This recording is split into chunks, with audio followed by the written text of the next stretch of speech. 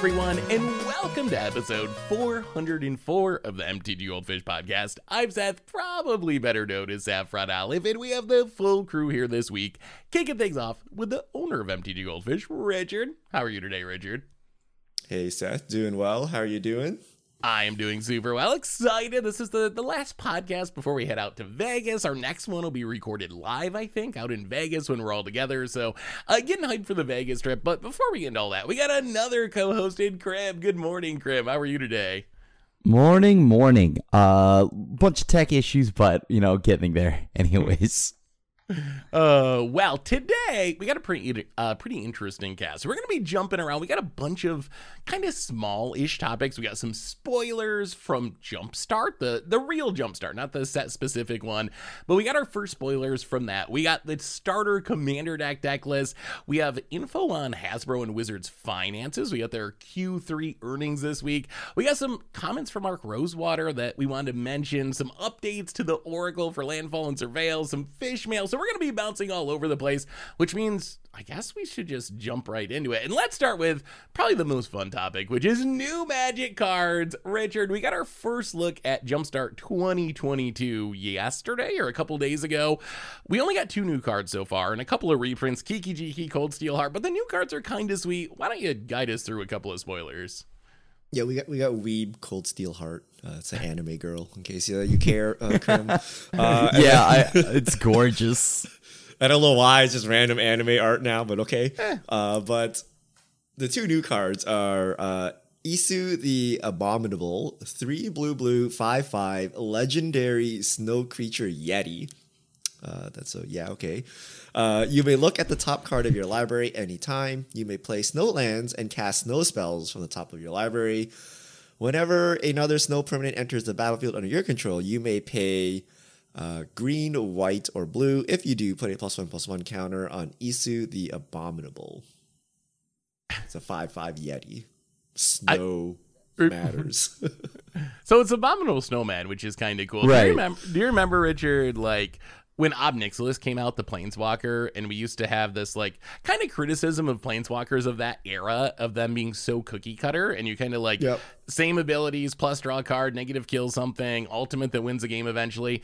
I feel like we're seeing a little bit of that with Commander now, where Wizards knows, like, if you want to support a janky theme or tribe, you just got to give it a commander that generates card advantage, and it's going to be pretty good and people are going to play it. So I think Issue seems like a fun Bant Snow commander, but I also think it's a little bit boring. It's just another, like, oh, you can play the stuff off the top of your deck card, which we get every set, it seems like we get at least one, and sometimes multiple of these if you include the commander decks. So I think it's a cool card. I'm glad we're getting more Snow Matters commanders, which, what do we got? Jorn right now is really the only commander I think that really cares about snow. But the design feels a little cookie cutter and kind of the traditional, like, oh, we want this to be good in commander, so hey, let's have the commander draw cards.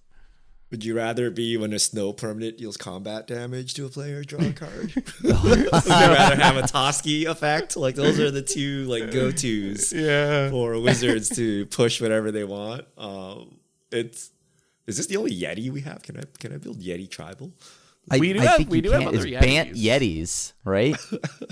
I don't know about Bant, though. Yetis, I think, like, they had them in Cold Snap, at least, but I think they were mostly red. I think they're, like, primarily red. There are some blue ones, but red is, like, the big Yeti color. I don't know. Would you build a deck around this? I mean, it can't be that bad. You're playing Bant Snow stuff. That's, like, Snowlands cast. Decent. You can play lands off the top too, right? So even if you're not playing a snow deck, you just play snow lands, and then like this thing is like serviceable, right? So in a real snow deck, I think it'd be pretty good. So next up we have Ardor's Cobbler of War, 1 in a red, legendary creature, Goblin Shaman at 1/1, haste.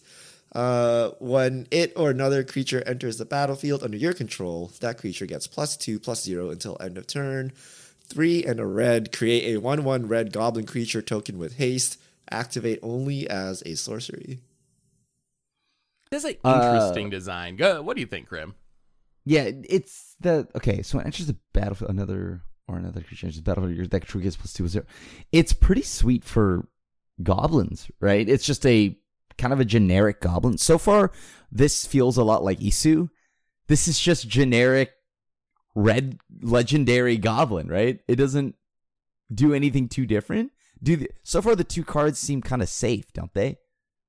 I think the interesting part of Ardos, whatever it is, like, it doesn't give your things haste. So there is a little bit of a build around aspect. Like, it has haste, but it pumps your other things the turn they come into play. So by itself, it kind of does nothing. But if you have, like, the Goblin Lord that gives all your stuff haste, or other synergies, like, for mass haste, then it kind of becomes really powerful because you're giving all of this stuff, like, +2/+0 and hasting it and smashing your opponent. So I think I like it a little bit. I think there's, like, a cool design there. I couldn't really see myself playing this as a commander in my Goblin deck over, like, Krenko or Muxus or Wart. But in the 99, if you got enough ways to give your team haste, I would probably play this as a additional Goblin in the 99. Yeah, I mean, you have anger, you have stuff like that, right? And then if you make 10 tokens, like, someone's dead, right? Like, yeah. with haste, right? So you need the haste, right? But even, like, the goblin, like, 3 mana, create 3 goblins, like, it's decent with Ardas, right? So yeah, why does it have to be at activated sorcery speed? That's the only thing. It doesn't seem like it's. Oh no, you can't. That activation sucks. That's like 4 mana to create 1 goblin. Yeah, at sorcery speed too. I don't know why they had to make it sorcery speed, but that thing is not happening. Although it's technically a 3/1 the turn it comes into play because it has haste, so you get to make it and smash. But still, even 4 for a 3/1 for a turn is not very good.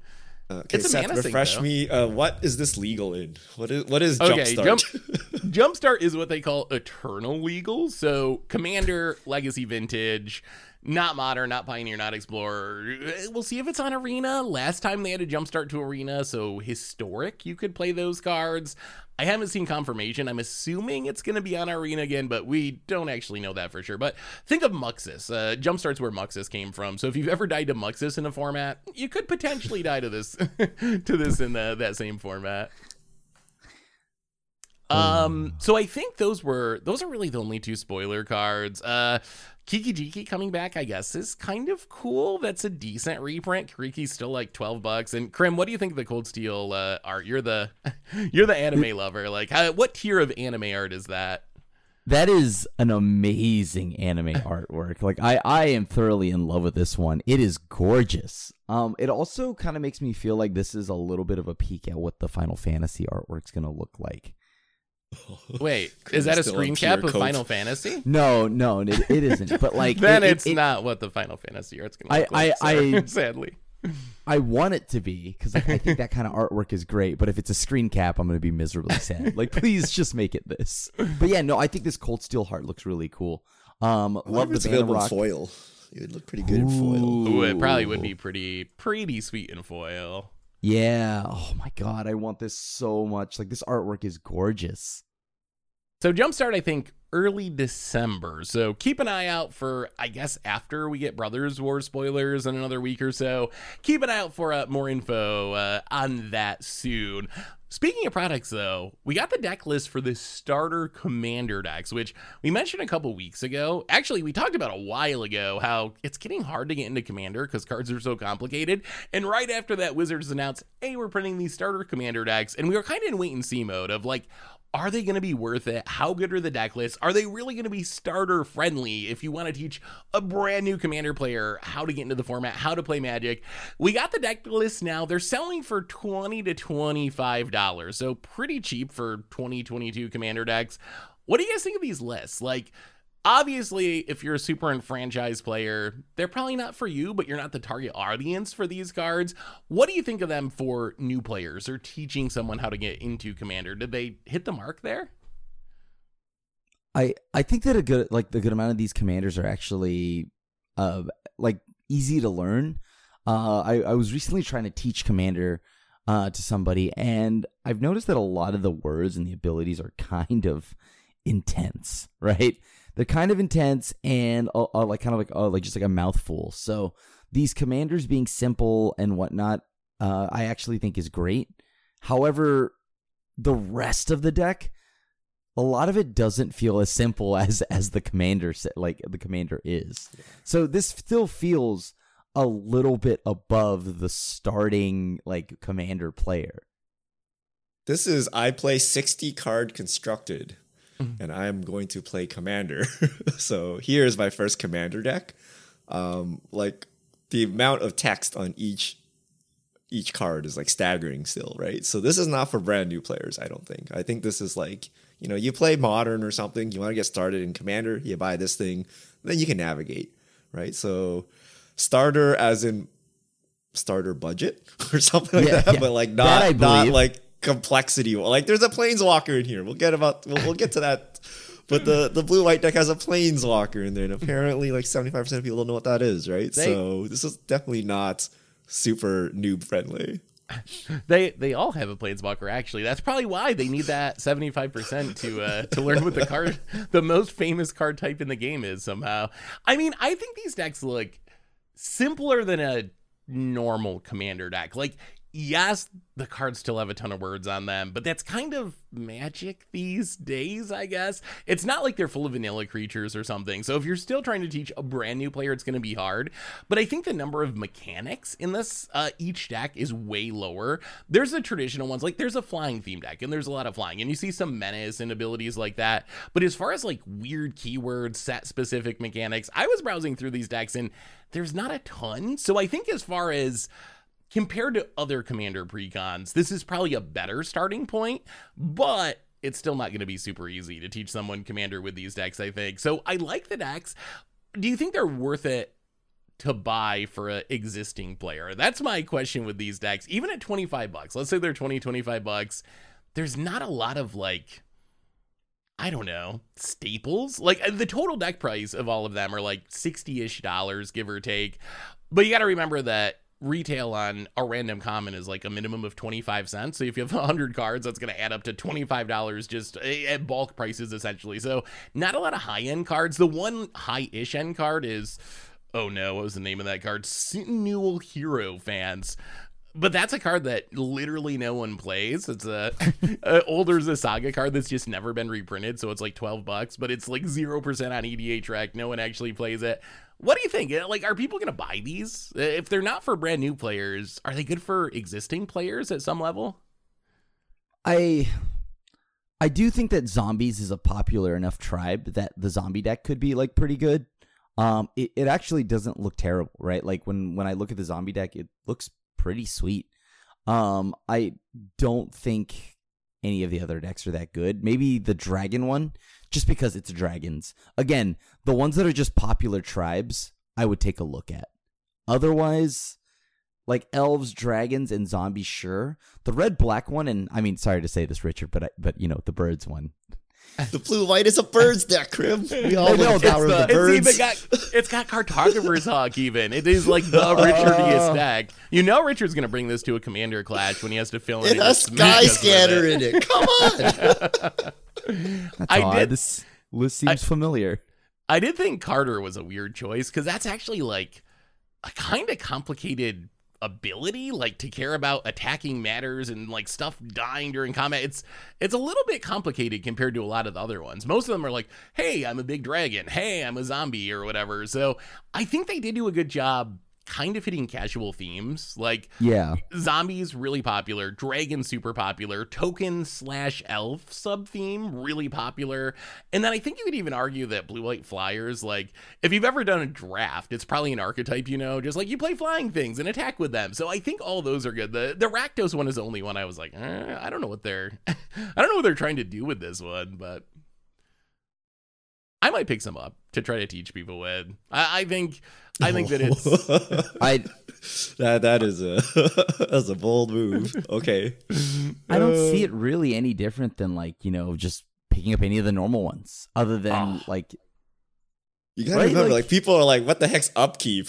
Do I draw before upkeep? What's attack and block? And then you're like, wow, you know, there's like flanking on this and you can phase out and then you encore and then you take trample down. You're like, what? I'm like, is it my draw phase yet? Do I draw during your turn? Right? Like, I mean, most people are still on, wait, why do I untap? You know what I mean?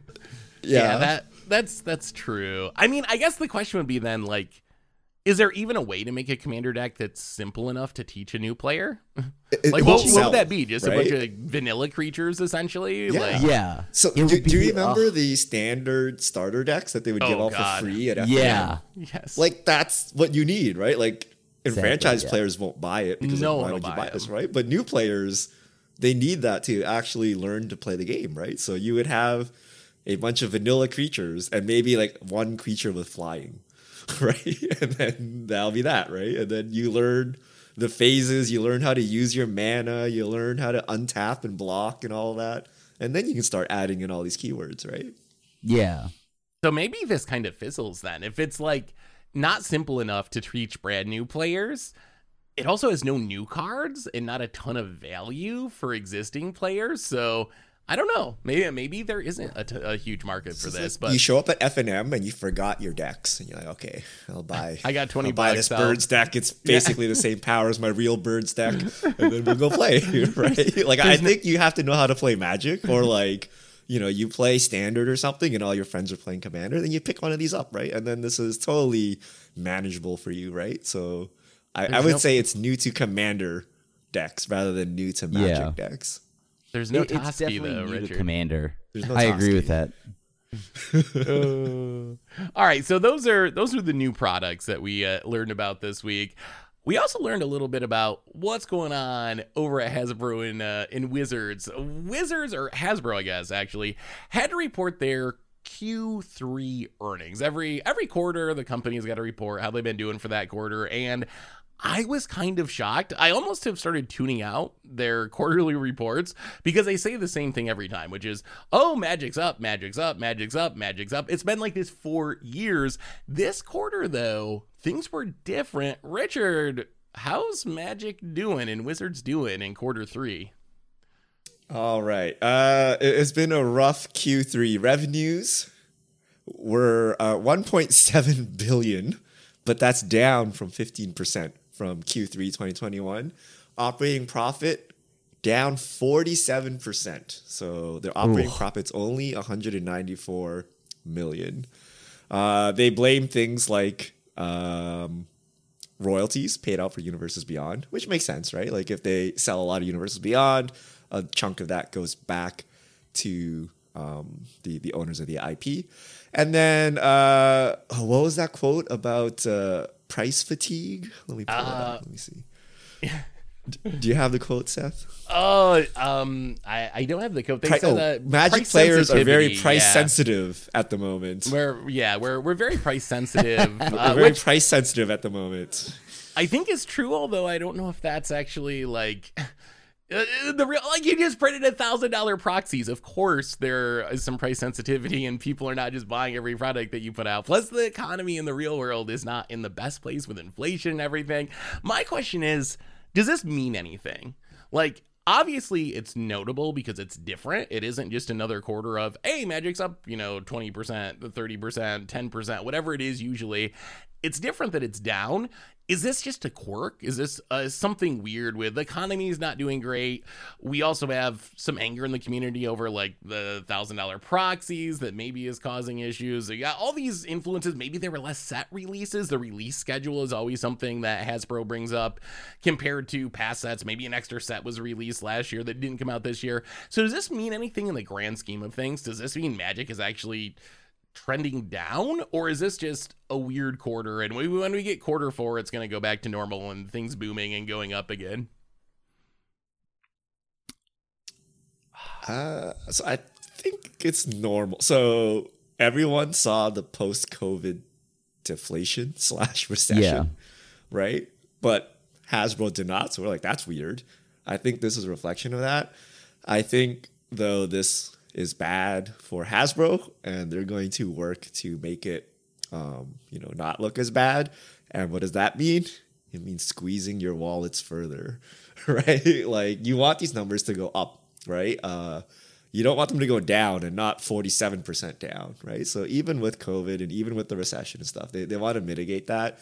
And I don't know if so they would have seen this coming from a while, from while out. I don't know if like Magic 30 is a response to this, or Magic 30th anniversary or what we're going to see in store, but they want the next quarters to be strong, right? And especially we're going to see Q4, which should be their strongest quarter because it's Christmas and for retail and things like that. We'll see how that goes, but I expect Hasbro to try to make more money to stop this. Because if you're like a shareholder of Hasbro, you're like, that's not cool, right? Like 47 is a bit big, right? So yeah, I don't know. This can't be good for us.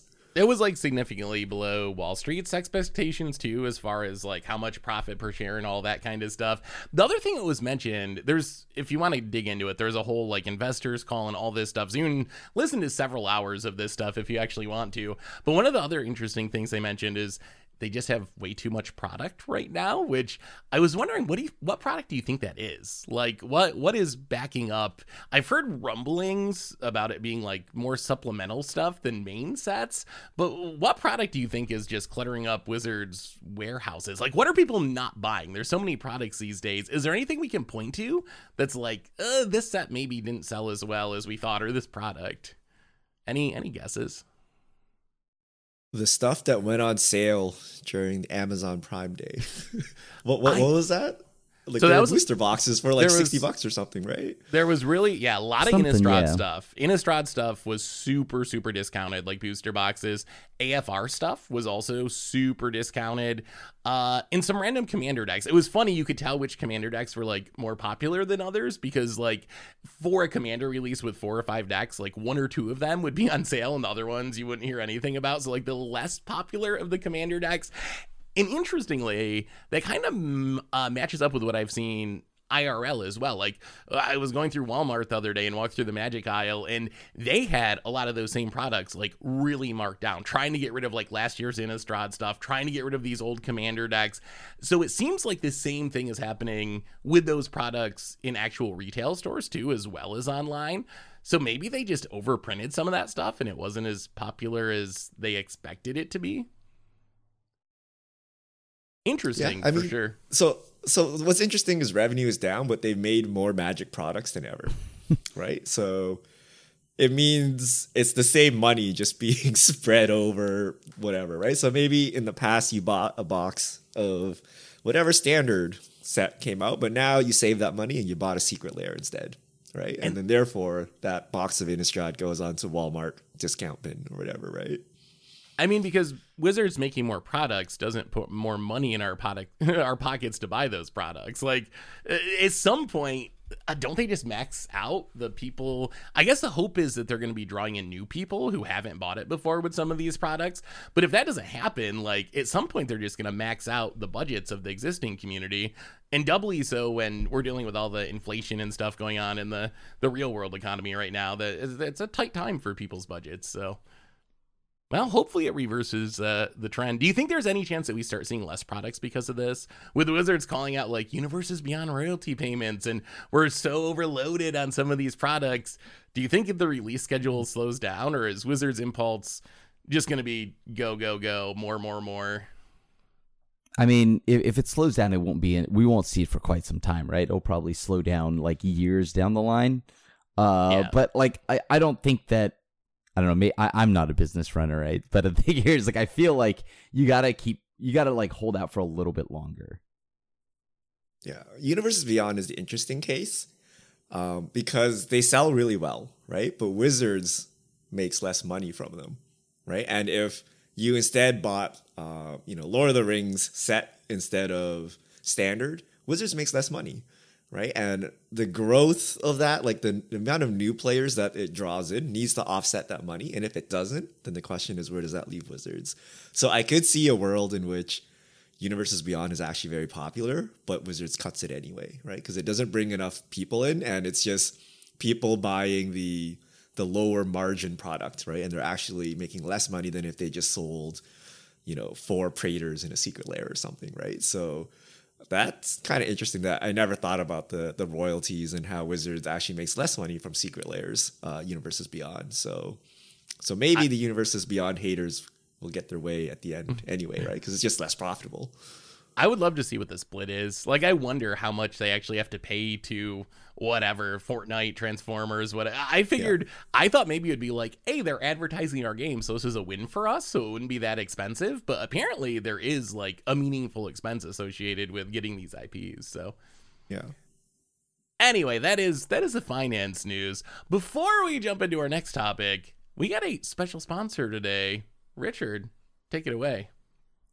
All right. Today's podcast is brought to you by the official The Lord of the Rings, The Rings of Power podcast. Yes, we've done it. We've got Lord of the Rings sponsorship.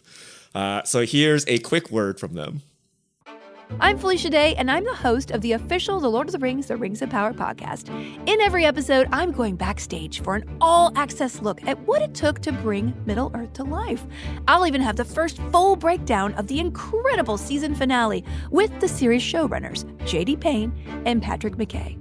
I will be sharing juicy behind-the-scenes stories and processing all the holy crap moments with the members of the cast and crew. Numenor has got to be the most amazing thing ever, and we wanted it to just be the greatest kingdom of men that ever existed. The elves are arrogant and vain. They're not beyond being corrupted. Can I just say, watching Owen Arthur eat in his full regalia is the most hilarious thing. So if you want to deep dive into every episode, watch The Rings of Power on Prime Video and listen to all 8 episodes of the official The Lord of the Rings, The Rings of Power podcast for free on Amazon Music. Download the Amazon Music app now. All right, so thank you to the official Lord of the Rings of Power podcast for sponsoring today's episode. Back to you, Seth. All right, so let's keep moving forward. There was a post from Mark Rosewater on his Blogatalk this week that actually got a lot of traction in the community. It was a pretty big conversation about casual players versus franchise players. Richard, kind of summarize it for us, and then we can talk about it. What did Mark say on the blog this week? All right, so Mark said basically the vast majority of tabletop Magic players, over 75%, don't know what a Planeswalker is, don't know who I am, Mark Rosewater, and don't know what a format is, let alone any kind of format, don't frequent Magic content on the internet, and are far less knowledgeable about the game than enfranchised fans realize. Hi. Do you buy any of this? Yeah, yes and no, I would say. I think it is true that us in franchise players do forget sometimes how many people play Magic casually. So I think that the numbers are probably true. I do wonder what this considers a Magic player. Like, if you bought a booster pack 20 years ago in the Walmart checkout line and the cards are sitting in your closet somewhere, are you considered to be one of these players? Like, we don't really know what the definitions of these things are. So I feel like Wizards' definition of Magic player is maybe a little bit different than what ours would be, as far as someone actively being involved with the game on a, weekly, monthly basis or whatever. I also wonder about the Planeswalker stat. I believe the rest of it, I think, is probably true. The Planeswalker one, though, do casuals, like ultra casuals, really not know what a Planeswalker is in 2022? Like, they've been the face of the game for a decade. Like, every storyline, pretty much every booster box, booster pack has Planeswalkers on them. I would think that even if you were like the ultra casual, buy a commander deck or a booster pack in the checkout line when you're, out shopping, wouldn't you like accidentally have figured out what a Planeswalker is? Do you think that stat is actually like realistic? Or is that just those like lapsed players? Like, is this counting so many people who bought a pack in 2000 before Planeswalkers existed, and those count as like Magic players by these stats, that how would they know if that actually counts as a Magic player? I absolutely hate it when Mark says this, because it's like a bad faith argument, right? So he doesn't define what a tabletop Magic player is, right? And it could be, like Seth said, someone that picked up a booster pack in the last 20 years, or someone who has seen a game of Magic, right? But if you're going to throw around the stat that 75% don't know what a Planeswalker is, you need to give me the other stats, right? Like, it's probably like 95% can't play a game of Magic with the correct rules, right?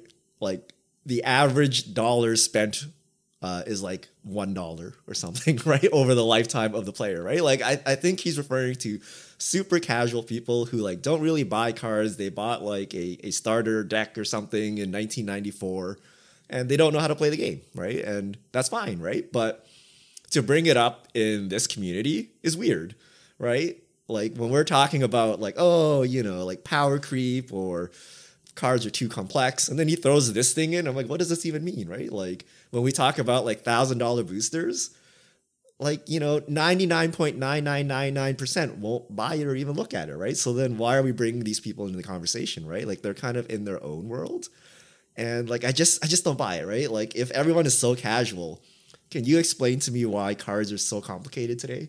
Can you explain to me why prices are so expensive, right? Like they don't intersect, right? So yes, there's some definition where this stat makes sense, but I don't personally think it's applicable. And I'm just going to lump this in with the 50% of players are female, right? Like, again, it's like this magic weird thing where like every stat we look to, right? Everything we look at, we know it's heavily skewed male, but they keep throwing this around, right? And I just need to know what they define as a tabletop Magic player, right? Because I don't think it's what we think of when we think, right? And I would gather that like 99% of tabletop players can't play Magic, right? Like it's got to be something like that where they don't know the real rules. Like how can you don't even know what a Planeswalker is, right? How are you going to know like anything else about the game, right? And should we be considering those when we're talking about design and stuff like that, right? So it's weird, and I don't think it's a really good faith argument. I don't even know how you like get these results. How do you get these answers? Like, if you're a casual Magic player, I don't care. Why would I take a survey? Oh, survey close. Do you have a moment? No, I don't. like I don't. I mean, you could theoretically go to like, so you'd have to be at an FNM or something, right? But you could go into an FNM and start sampling, right? But then you'd be at basically a real event, right? So you'd have to like bust into people's kitchens. Yeah. Be like, yo, is that a Magic card you're playing? You know what a Planeswalker is? Mark just goes door to door, knocking on random doors like the Kool-Aid man. That's a Planeswalker. maybe they call you, I don't know, or maybe you're at like Comic-Con, even though you're pretty hardcore, right? Like you're just like at some other nerdy event and like, do you play Magic? You're like, yeah. Do you know what Planeswalkers? No. Right? I don't know. I wonder if it could also come from like sales data. Like if they have someone buys a pack in the checkout line somewhere, like does that filter back to Wizards through their credit card? Like can they somehow like gather how many people are doing that? Like, so maybe that's a possibility. One thing I will say about this, and I don't think Mark is doing this here, but I feel like these numbers and this number is one of like WotC's go-tos for shutting down criticism from enfranchised players. Like, and I hate to see it used that way so often. It's like an unwinnable argument. Anytime there's something that the online Magic community or enfranchised players get upset about, it's so easy for Wizards to just pull out the, oh, well, really, you're the minority. Like there was one on Twitter this past week that said there's actually an inverse correlation between what Magic Twitter and Magic Reddit say and what actual Magic players believe. Like it's actually the opposite. So if you see Magic Reddit and Twitter having an opinion, it's actually the opposite of that is what the truth is. And I feel like Wizards uses this to just like shut down any sort of conversation or legitimate criticism, which I find that to be frustrating, especially as Richard was saying, because we don't really know where they're getting these stats from or what they're based on. So they're kind of meaningless stats to begin with. So I almost feel like it's just a corporate speak deflection marketing ploy to some extent, where you just pull out these numbers and it's like, oh, I guess I can't say anything about Universes Beyond because you posted this thing about 75% of players that are like way more casual, so maybe my opinion doesn't matter and I'm the one that like has the wrong opinion. So I wish they didn't use it in that manner, and I feel like they do. Anyway, any other thoughts on Mark Rosewater's post before we keep moving on? All right, so we found out about some Oracle changes. These actually leaked out last weekend because players saw them change in the Gatherer, and then Wizards posted an article about it. The two big ones are cards that had landfall but were not keyworded as landfall, like Retreat to Coralhelm, for example. It's landfall, but it doesn't actually say landfall. It says when a land enters the battlefield under your control, blah, blah, blah, blah, blah. Those cards now actually say landfall. And also the same is true of Surveil. Cards that had, look at the top card of your library or top number of cards in your library, put any number in your graveyard, put the rest on top or whatever. Those now actually say Surveil. So for example, consider, rather than 1 mana instant, look at the top card of your library, you can put it in your graveyard, draw a card, and now it just says Surveil, draw a card. And same with like contingency plans, and Otherworldly Gaze is the one that sees some play in standard. That's now Surveil 3 rather than it's a big wall of text. What do you think of these Oracle changes? Do you like seeing these unkeyworded versions of keyworded mechanics getting keywords? Is it worth it to make these changes, even though the cards technically don't read exactly the same? And with Surveil in specific, there are like a few ways this matters in gameplay. There's like a handful of cards that trigger off Surveil in specific, like Dimir Spybug. When you Surveil, it gets a +1/+1 counter. Positive or negative to see this kind of update? It's positive, and I just, because I mean that was something that I would often say every time, like, so this is Surveil. Why don't I just Surveil this, right? Like, and because there was a chance, I mean, there was a time where I think, you know, like, oh well, disinformation campaign, this would trigger here, things like that. I don't know. I mean, I'm just happy because then this means that we're getting more Surveil in a future set, right? So it clearly matters somewhat. So I'm excited to see what becomes of this. But as of right now, like, Surveil looks like it could be pretty sweet, right? Like there's going to be something coming down the pipeline. There has to be. At least that's my speculation. And again, it just makes cards less wordy. Yeah, I don't know why they just don't do it. Like anytime they invent a new keyword, like all the old cards should be updated, right? And they should just say landfall and then in parenthesis like the actual old text, right? Because yeah, like Krim said, we're like, okay, when a land enters the battlefield, dude, they say, oh, so it's landfall, right? Mm-hmm. So okay, so I don't know why they have to like pass a certain threshold. Like as soon as you invent a new keyword for it, I think, you know, you just go back and update all things, and like, you know, maybe once in a blue moon, like you'll break modern or something, but like who cares, right? Like because like some synergy happens, right? Like who cares? Like you just ban it if it's important, but like I highly doubt it would really matter in any case, right? So it just makes it easier to understand, and then just add the reminder text, right? If you're afraid that no one knows like what this is. I wonder if this changes because they're running out of room on cards with all the words we get these days. Like, do they have to keyword more things so they can fit all the text that they want to onto the cards that they're making? I mean, I think the change is a positive, though. I would be fine with them if a card has a mechanic. Just put the mechanic on it. I don't care if there's a single card in Brothers War that has some random mechanic that isn't quote unquote in the set. Like, I think it makes it easier to read the cards, as you were saying. Like these keywords are a shortcut that if you're an experienced player, you see landfall, you know what that does. You don't have to read all of it. If you're not an experienced player, you win anyway because you can put the reminder text on there. So I would like to see Wizards do this even more aggressively, I would say. And I'm excited to try to build a Surveil deck. I think the payoffs are pretty bad. I don't think Dimir Spybug is going to like break any formats or anything, but now because of these changes, I don't know, maybe there's a sweet like Pioneer Surveil budget deck or whatever, or Explorer Historic. At least it's worth trying now, I think, when it wasn't before. So maybe it adds a new like tier 3 deck to some format, which would be kind of cool. You know, it's funny. Wizards is like, oh, we can't add this keyword because it's not playing appropriate. And like, well, just throw Gandalf into modern. It's fine, right? You're like, do these arguments hold any weight anymore? Just like throw the keyword in, right? Like no one will notice. It's fine. I mean, Transformers and Brothers War just did it for me. Like that's anytime they say that, I'm just gonna like pull out Transformers and Brother War and yell scoreboard and run into the other room or something. So, I'm the minority here, but I am willing to say that Transformers is fine. It's fine. I mean, it's the artifact set.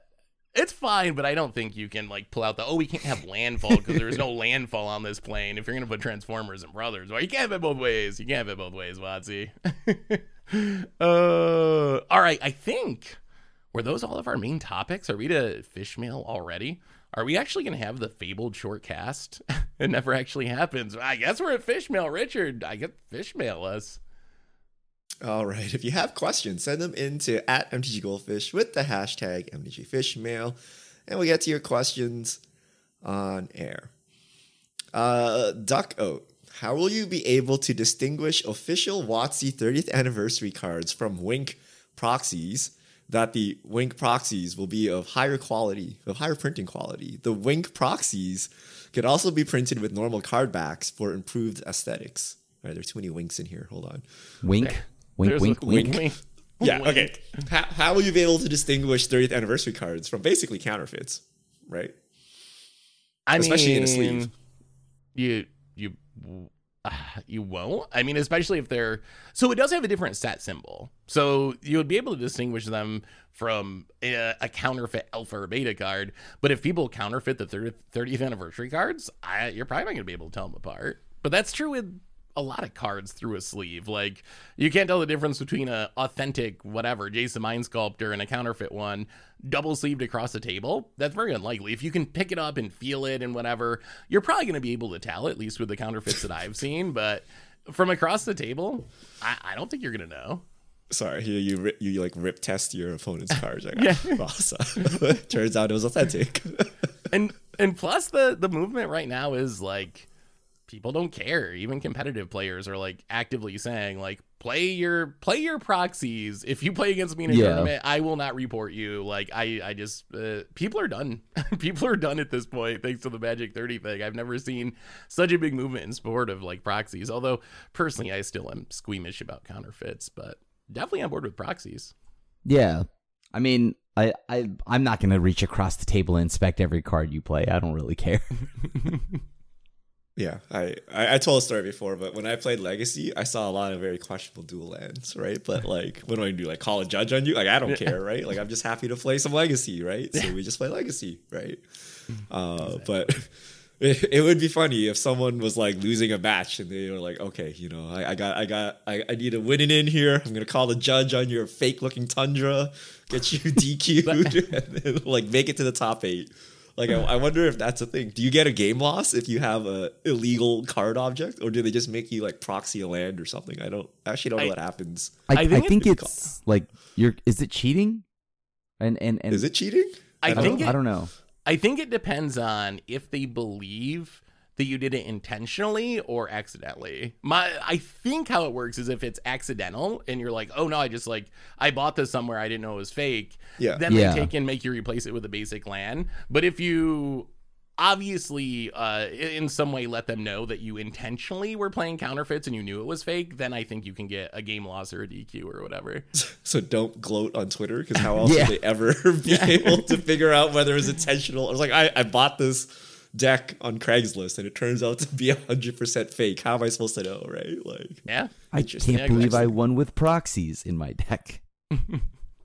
I think people will do that though, and that kind of scares me. It reminds me, I was doing that cheating video a little while ago, and like there was a Saito game back in like 2002 where he was losing, so he like picked up his deck and shuffled it for no reason and then gave it to his opponent to try to get them to cut it, and his opponent cut it, and then he called a judge and said, my opponent just cut my deck for no reason, DQ him. And wait, did that work? No, he ended up getting an 18th month suspension as a result of those shenanigans. But you know, if like people try that, someone's gonna try to be like, that dual land looks a little sketchy, like, judge, like, check this out, is that fake? Judge, I mean, I feel bad for the judges that like get called in. Like, I don't know. Like, I don't want to. Yeah. You know, like when you go sell your cards at a store, and then the person in the card is like, I have no idea if this is fake or not. There's like that one person in the store that can actually check. Yeah. You know, like you get like the whole GP comes to a halt as like the one counterfeit person is like checking. Like, yeah. I lost my loop. Anyone have a loop? God. All right, next question. Heavens HE. Richard is always introduced as the owner of MTG Goldfish. What does that job entail day to day? So I'm usually mucking around with the website. So keeping it up, keeping all the cards. So Niedok helps upload all the cards and stuff like that. So like the previews. But with every new set comes a new mechanic and a new thing to add to the deck editor. And new 8-sided cards and things like that. And then, you know, I do some content things in the background. But mostly I just keep the website alive and going, which is getting challenging as we get so many cards and so many new mechanics now. Our card database is insane, by the way. Like, there's just so many cards now. If you actually take a look at it, it's kind of scary. I don't know how that stuff works. Is there ever like a breaking point? Like, can there be too many card versions for the database and the whole thing just explodes? Yes. So you may notice that suspiciously, sometimes the website is like choking and dying for like 8 hours. That's me resuscitating it because we have like too much data. Because we have like, so not only cards, right, but we have like so many decks as well. Yeah. And we have like terabytes of deck data and collection data, right? And it's a lot given that it's just text. So we're not even counting the images. But yeah, there are breaking points to this.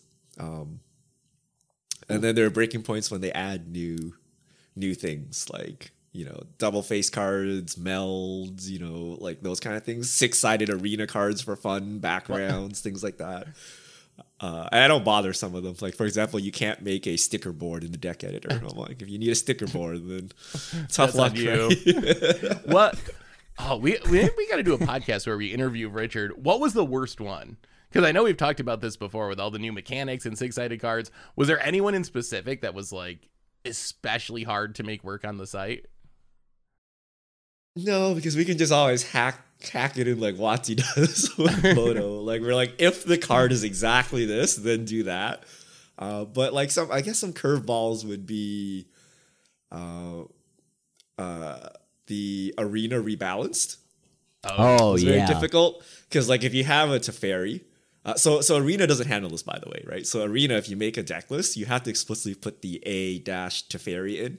But on Goldfish, you can just put Teferi, right? And then if you're viewing it in the context of Arena, it will show you the Arena Teferi, like the historic rebalanced Teferi. And then if you view it in Standard, it'll show you the Standard Teferi. And your deck list works in both, which it does not in Magic Arena. Or when they rebalance a card, your deck list will just automatically have the rebalanced version on Goldfish. So that was a loop. Friends Forever, Stranger Things. So that was the first time we had alternate card names that go to the same, alternate card names first and then the Magic names after. And then making it work in like Commander and things like that. Like, you can't have both the Magic one and the non-Magic one in a deck. That one was interesting. And then the Arena 6-sided, I forgot what it was, like Specialized or whatever. Oh, like, yeah. I Oh my hate God. those That so must much have because I been know miserable.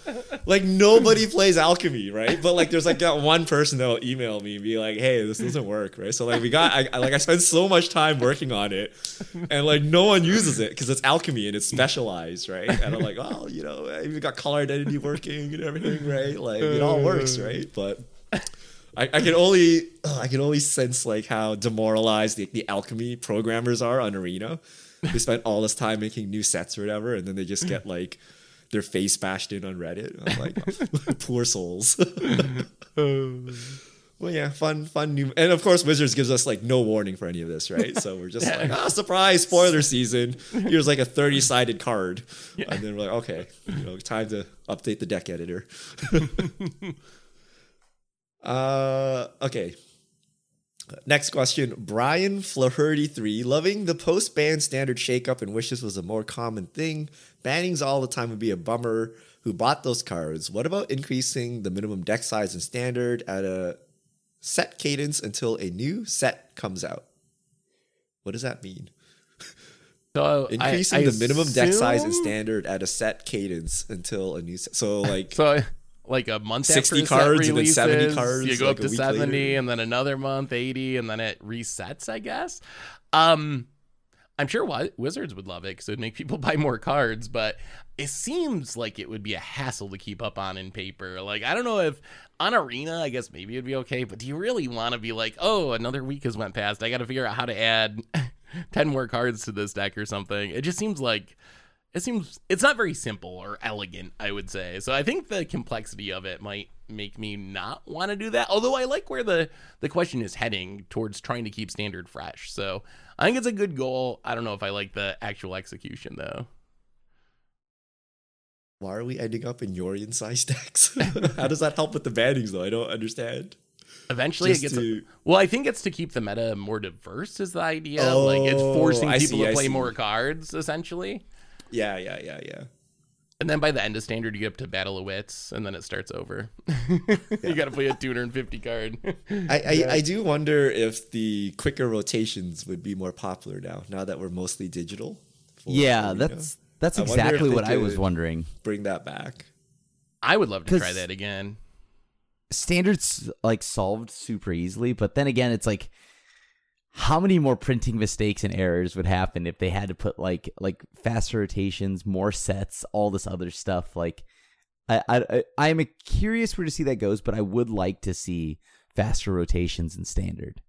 Yeah, I do think you need to remove cards quickly because we removed Meat Hook Massacre. Standard feels exactly the same to me because Fable is still there, right? Yes, we have a quote unquote new meta, but like, I feel standard is solved, and like I don't feel like playing any more standard. I feel they need to actually rotate. Like they need to get rid of, I don't know, Wandering Emperor, Fable, or whatever, and then it would look Wandering fresh, right? Emperor. You know, they're like these staples you see like every single match, right? Like they just rotate them, not for power level, but for freshness, right? So I mean, that's how we ended up with Splinter Twin Band, right? Wasn't that kind of the reason for that? I think it makes sense though. Like just shake things up, especially in digital. The other thing I would say is maybe a more elegant solution is maybe only let people play 3 copies of a card instead of 4 or something. I think something like that could be interesting to try. Like, if you can't calm down, Yu-Gi-Oh! All right. Wait, is Yu-Gi-Oh! 3 of? Oh, is it? I think so. I mean, Hearthstone also man. reduces the number of mythics you can play, right? You can only play one of a mythic and 2 of other cards. Like, I don't know, like, some people like the idea of restricting cards. I feel like that would be too swingy, and then you're just trying to tutor up your busted cards, which isn't fun. But I could see going, like, making people play more cards by not letting you play as many copies of the same card. I think if we go singleton? Good to try. What if we just be like everything's just then standard is brawl. Every format turns. Would into it brawl. be better? Would you actually see more cards, or you would see more cards, but I don't know if it would be as enjoyable. Like combo would die, right? I think the decks that you'd see a lot of different decks because some of the current decks wouldn't function, I don't think, if you can only play one copy of. We said that in Yorion was the thing. So I have full faith that we can find enough cantrips and redundant cards such that it looks effectively the same, especially older formats. I think older formats will mostly be fine, but standard might be awkward. But like Yorion is a thing. we don't need 4-ofs. You mentioned standard. Did anything change in standard because of that banning? Like, does anything feel different to you, Krim? I know Richard said no. I guess I've seen a couple of different decks, but it really, like, I think the game plays better without Meat Hook, but it's not like I've seen a ton of new decks as a result of the banning. Have you noticed anything like that? Yeah, I feel like the standard, like, space is way different than like what it was before. I feel like there's a lot more aggression between both best of 1 and best of 3. I do agree that like now, as Richard had mentioned, just everything is fable like all over the place, and there's a lot of mono white, but there is aggression now, right? I mean, between tokens, mono white, by like there's a lot. Oh, I thought by aggression you meant like Esper plays another 2-drop, like a couple more 2-drops than it did before the banning. Super aggressive. It's true though. I mean, so the current meta on Goldfish is Esper midrange, Jund midrange, Grixis midrange, Jund Windgrace, and then Delver and Mono Red, and then Rakdos midrange. So Mono Black got knocked down like pretty far. Yeah. And Kami War decks have popped up. Like why? Because why I guess you did can play that your happen? Mana Dork now without. Yeah, maybe. I was wondering that, like, Kami War does not seem super impacted by the Meat Hook Massacre out of all the decks in Standard. So why did that become a big winner? I mean, it's mid-range fest. It destroys other mid-range decks, right? So when we're mid-range fest, we get even greedier and go even more mid-range. I don't know why that happened, but here we are. Do you see more aggro in Best of 1, Krim? Because I don't really play Best of 1 meaningfully, and I feel like I play the black decks a ton still, and then occasionally like a Delver or a Gruul or a Kami War or something. But is Best of 1, do you have a more diversity in matchups there, you think? I see it in both. So I just see more aggro in both in general. Like, 'cause I just do a nice mixture whether I'm streaming or not, and like it's really nice. It's a bit of everything all around, so it's a pretty spread out meta. Plus Fable of the Mirror Breaker. Yeah, I don't know where Gruul went. Maybe Mono Red is just better than Gruul now without Meat Hook in the way. But Gruul was a bit popular before, and Gruul's kind of fallen off. Yeah, I see in the Moto results once in a while, but I hardly ever play it on Arena. Yeah.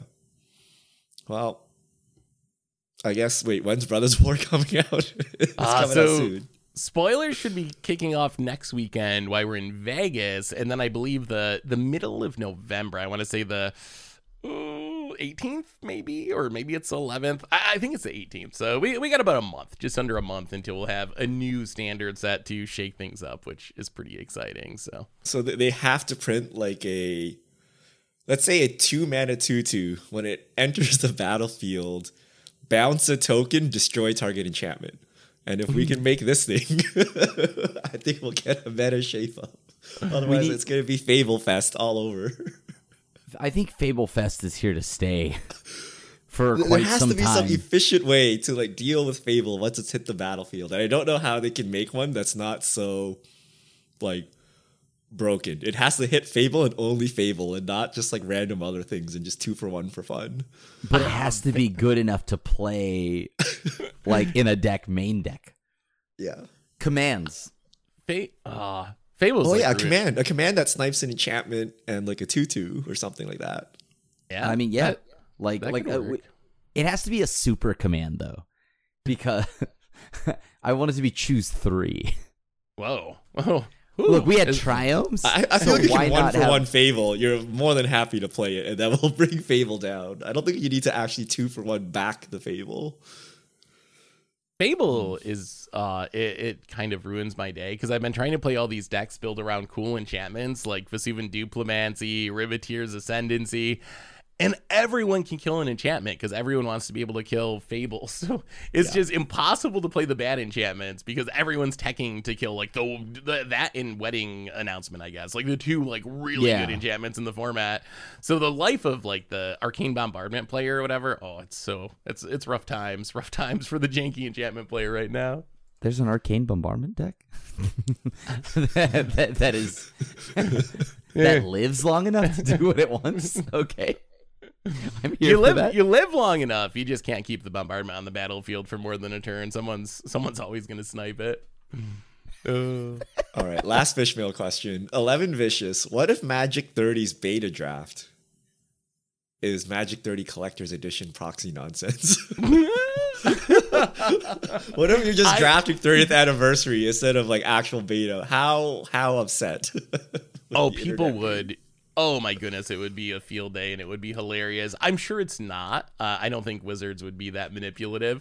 Although I do think, and I've heard other people say this, that one of the upsides of 30th Anniversary Edition is in the future they could do like 30th Anniversary Edition drafts or something and kind of have simulated cube style beta drafts at events like this without actually having the beta packs, because beta packs are not easy to come by. I assume even for Wizards, like they do these so infrequently. I bet they don't even have that many beta boxes sitting around anymore. So I don't think they're going to do that in Vegas this year, but I do think we'll see special events in the future that are feature drafting 30th Anniversary Edition.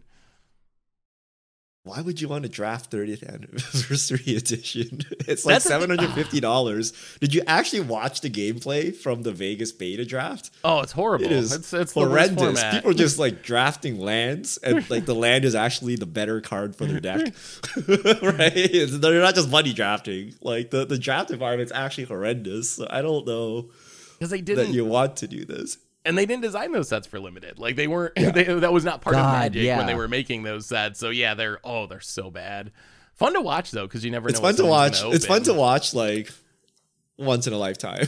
I don't know. We'll see what the second reception are you going to watch for this beta draft? But we know what it's going to look like, and it's going to be bad, and it's going to be awkward, and it's just funny. But I think like the real appeal is opening the money card, right? You just want to see someone open like a really rare Black Lotus beta card or something. Yeah. Right.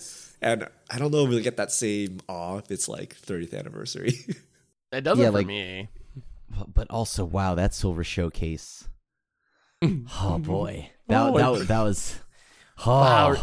Remember when that was the thing everyone was mad about? How far we've come in the last few years? How many more things we've had to rage about on the internet? Wait, what's Silver Showcase? I don't remember. It was the everybody drafted open, what is it, beta alpha boosters, and it was like only 8 people, like a select group of people were invited. Yeah, and it was like Hearthstone players or whatever. Like it wasn't all like well-known Magic people, so the community like freaked out about it. Yeah. Oh, how far we've come from. Oh, we've come so far. How far we've come from that. All right, so thank you to everyone who sent in fish mail. If you have questions in the future, send them to @MTGGoldfish with the hashtag MTGFishmail, and we'll get to your questions on air. And I believe that brings us to the end of episode 404 of the MTG Goldfish podcast. So Richard Krim, thanks for hanging out. Thanks everyone for listening. And we will be back next week to talk about whatever goes on in the world of Magic. So until then, have a spectacular week, everyone. And this is the crew signing out.